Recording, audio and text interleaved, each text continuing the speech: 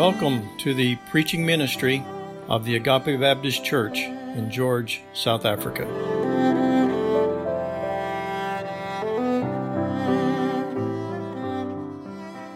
Well, we've been looking at Paul's prayer at the end of Ephesians chapter 1, and we have seen his request for these believers that they might know certain things about God and what He has done and is doing and will do for them.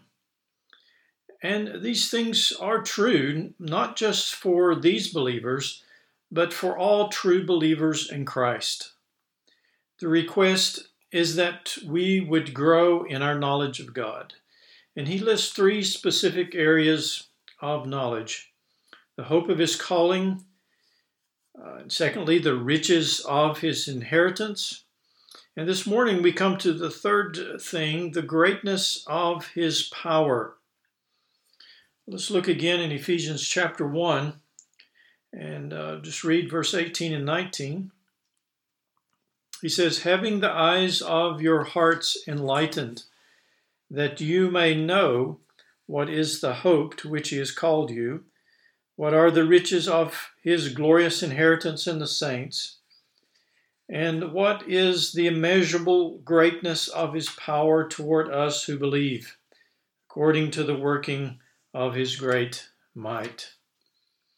Well, you could ask the question, why is it important for us to know about this?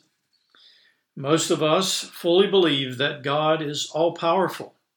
He is omnipotent. Afrikaans, the Almachtig. We don't have a problem believing that he has power to do anything that he wants to do. But you may have not thought much about the fact of God's powerful working in you. This is what Paul is praying about, that you might know of the greatness of his power toward you or in you. If you're a believer, God has worked powerfully in you, and he will continue to do so until you are glorified together with Christ in heaven. Well, this is the first time in this letter that Paul has spoken of God's power. And yet all the spiritual blessings that Paul has been describing has been accomplished in us and for us through his power. Let's look this morning, first of all, at the need for God's power. To fully appreciate God's powerful working in us, we must realize our need for his power. And so first of all, let's look at the need for the power of God in our salvation. I'm not going to spend much time on this point because it is the point that Paul makes in the first three verses in chapter 2. Notice there in verse 1, he says, "And you were dead in trespasses and sins." And he continues on to describe our hopeless condition before we were saved. The sinner has no power to deliver himself. Without God's intervention, he doesn't even have a desire to be delivered. He doesn't even know that he's lost. It's like the man in one of those old Jaws movies. He's quite a ways out from the shore in the ocean, and a shark is coming up behind him. And the people on the shore are shouting and waving their arms, but he can't hear, and he's just waving back at them, oblivious to his danger. Well, the new birth is a miraculous work of God. And not only is God's grace demonstrated in our salvation, but his power is in full display also. Power to transform the heart of man, changing it from a heart of stone to a heart of flesh. We have to be careful not to reduce salvation to something that man can do. Just say a prayer, or join the church, or say a confession. Salvation is not that. Salvation is a mighty work of God. It is not man working with God, but man responding to God's work in faith. The Spirit of God uses the Word of God to convict men of their sin and need of a Savior. He opens the eyes of their hearts so that they can see and in repentance turn from their sin to God and to Christ in faith. In Romans 1:16, Paul will write, "For I am not ashamed of the gospel, for it is the power of God for salvation to everyone who believes." So there's this need for God's power in our salvation, but also in our sanctification. After salvation, we are called to walk with God in obedience and faith. This is not something that we can do in our own strength or ability. We must daily walk in dependence upon the power of God, which is already provided for us in and through the person of the Holy Spirit.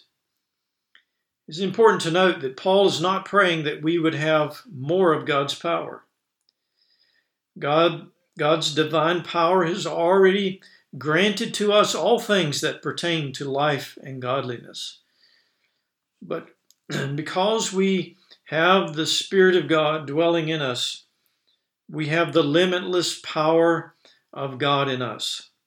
As we yield to the Spirit's control of our lives, we experience His powerful working in and through us. We must work, but work in His power, His ability. That is what this word power means. The Greek word dunamis. It's the ability to do, to be able. You see, we're not able in our own strength to live for God. But when we walk in dependence upon Him, He makes us able to live a holy life that is honoring to God. Notice Paul's own testimony in Colossians chapter 1, verse 28 and 29. He says, "Him we proclaim, warning everyone and teaching everyone with all wisdom, that we may present everyone mature in Christ." He says, "For this I toil." In other words, for this ministry that he's described it. In verse 28, he says, "For this I toil, struggling," and you would expect him to say, "with all my energy." But he says, "For this I toil, struggling with all His energy, that He powerfully works within me." And then also in Colossians 1, verses 9 and 12, we see his prayer for the believers.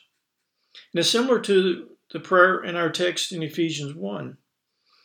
In Colossians 1, verse 9 and 12, he says, "And so from the day we heard, we have not ceased to pray for you, asking that you may be filled with the knowledge of His will and all spiritual wisdom and understanding, so as to walk in a manner worthy of the Lord, fully pleasing to Him, bearing fruit in every good work and increasing in the knowledge of God."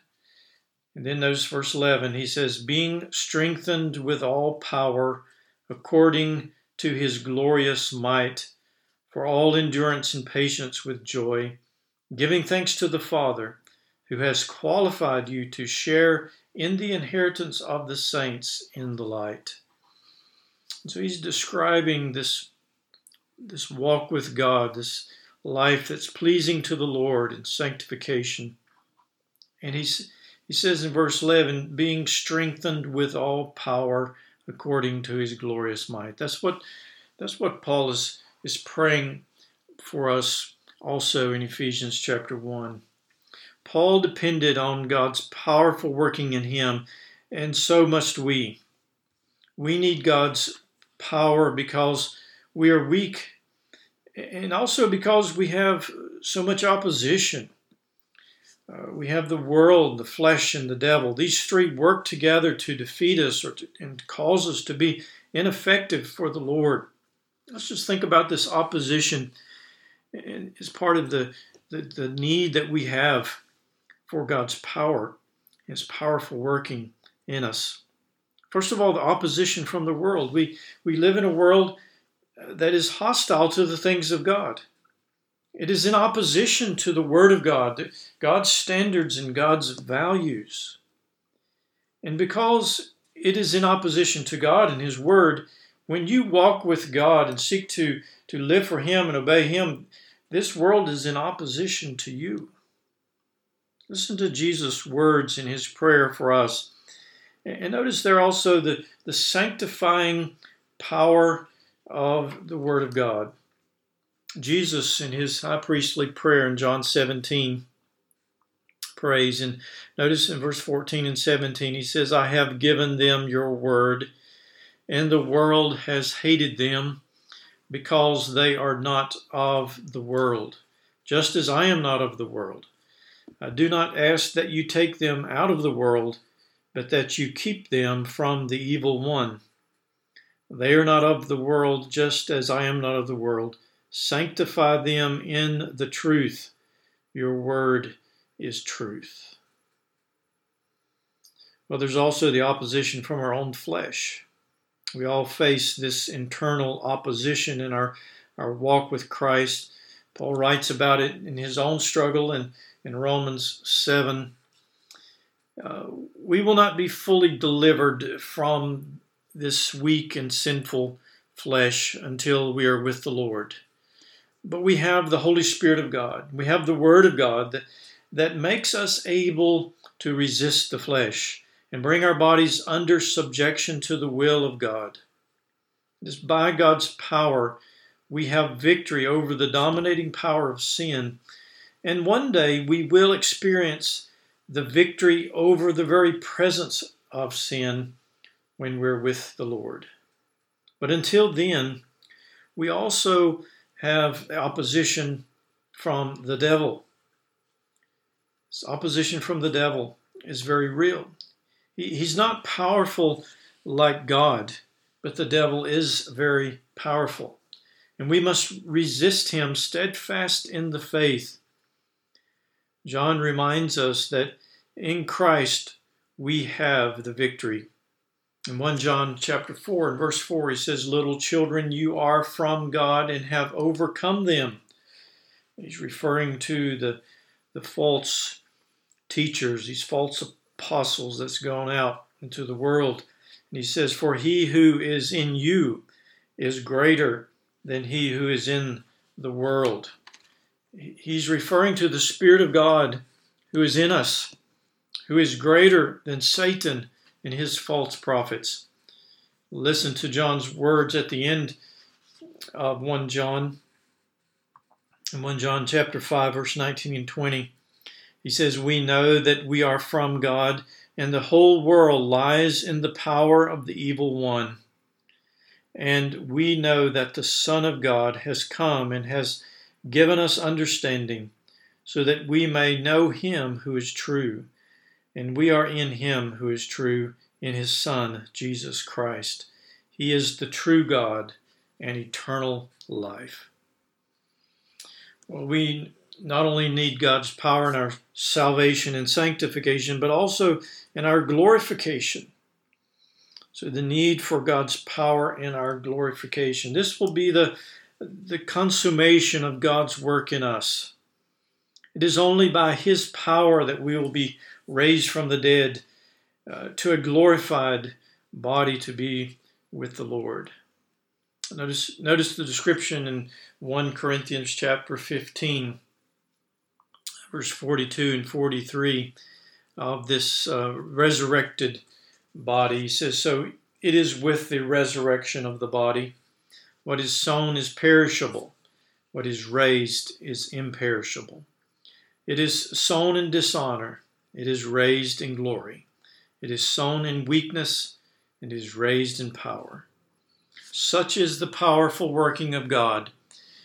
This is how Peter says it in 1 Peter chapter 1, verse 3 and 5. He says, According to his great mercy, he has caused us to be born again to a living hope through the resurrection of Jesus Christ from the dead, to an inheritance that is imperishable, undefiled, and unfading, kept in heaven for you, who by God's power are being guarded through faith for our salvation ready to be revealed in the last time.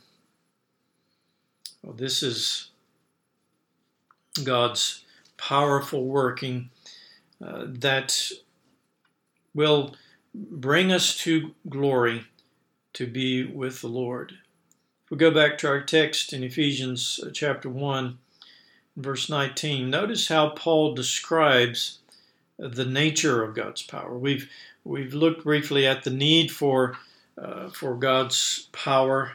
Let's, some closing part of this verse, look at the nature of God's power. In verse 19, he says that we might know what is the immeasurable greatness of his power toward us who believe. We think about the nature of God's power. Paul begins with the reality that it's beyond our ability to comprehend or to describe. It's immeasurable, or is often translated surpassing. Is that which goes beyond. Die Afrikaans sê die uitnemende grootheid van sy krag. And so God's power is immeasurable. And he also says it's great, or the greatness is from the word megathos, or sometimes translated magnitude of God's power. And so Paul will pull together several Greek words describing or trying to describe the nature of God's power. He says in the last part of verse 19, according to the working of his great might. The word working is the word energia. You hear the word energy in it. It's the energizing force of the Spirit of God that empowers the believer to live for the Lord. And the word translated great is kartos, which speaks of ruling or controlling power, sometimes translated dominion, as in 1 Timothy 6 and verse 16. Also the word might, ikos, it means or speaks of strength. It's the exceptional capacity of God in his might. Well, in all these ways, God works through his Spirit in and for us.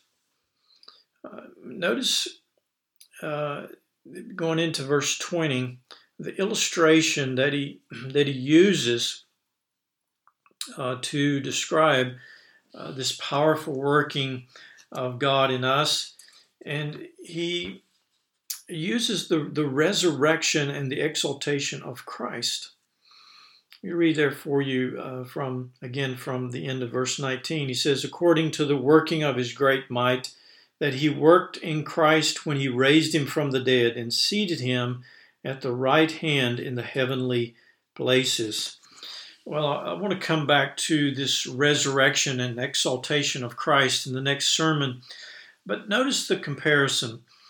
Paul could have illustrated God's power in several ways. You could think about the creation of the world as certainly one of the great demonstrations of God's power, and we see the evidence of that every day as we encounter the world around us and the creation. Even in its fallen form, it reveals the great power and might of God. We could also think of the flood as an example of his power and judgment, or many other demonstrations of his powers revealed through the Scriptures. But I believe that Paul used Christ's resurrection and exaltation as to illustrate God's power, his powerful working in us, because of our union with Christ. Through faith, we are united with him in his death, burial, and resurrection. In Romans chapter 6 he speaks of this union we have with Christ and this identification we have with Christ. In verse 8 he says, "Now, if we have died with Christ, we believe that we will also live with him. We know that Christ, being raised from the dead, will never die again. Death no longer has dominion over him." The same power that raised Christ from the dead and exalted him over all things is the powerful working of God in us. Colossians 1:10, as he prays for us as believers, he says, "Walk in a manner worthy of the Lord." And he goes on to say, "Being strengthened with all power according to his glorious might." This is God's desire for us. It's his provision for us. The person of the Holy Spirit dwelling in us, which has this immeasurable, great power of God. May the eyes of our hearts be enlightened, that we might know what is the immeasurable greatness of his power toward us who believe. Amen. Father, I pray that you would help us, that we would not limit you, who you are, what you're able to do, what you want to do in our lives. Father, we're prone to look around us, see the weakness of our own lives, and limit what you can accomplish. I pray, Father, that we might have eyes to see what you want to do, what you want to accomplish through us and in us. And may we yield ourselves to you, Father, that you might be able to use us, that you might grow us in our faith and grow us in our lives, that we might live for you. Father, we thank you for your mighty working in us. Thank you for bringing us to salvation by your power. Thank you, Father, that you are continuing to work in us, to grow us more in the likeness of Christ, and that one day you will finish that work and you will bring us to be with you in glory, and that you will give us glorified bodies that are suited for heaven. Father, in all these ways we see the mighty working of your power, and though we can't fully comprehend it, Lord, we know that this is your word to us, and we can rest in that confidence. And we see the example you gave us of the Lord Jesus Christ and how you powerfully worked in him, in his resurrection, in his exaltation. And know, Father, that you are taking us to be with him. You have described him as our forerunner who has gone before us, and as the first fruits and the resurrection, and that our resurrection will follow. And so, Father, we marvel at these truths, and we pray that you would help us today and this week ahead. We might live for you, not according to our own strength or ability, but according to the mighty working that you work in and through us by your Spirit. We ask and pray in Christ's name. Amen.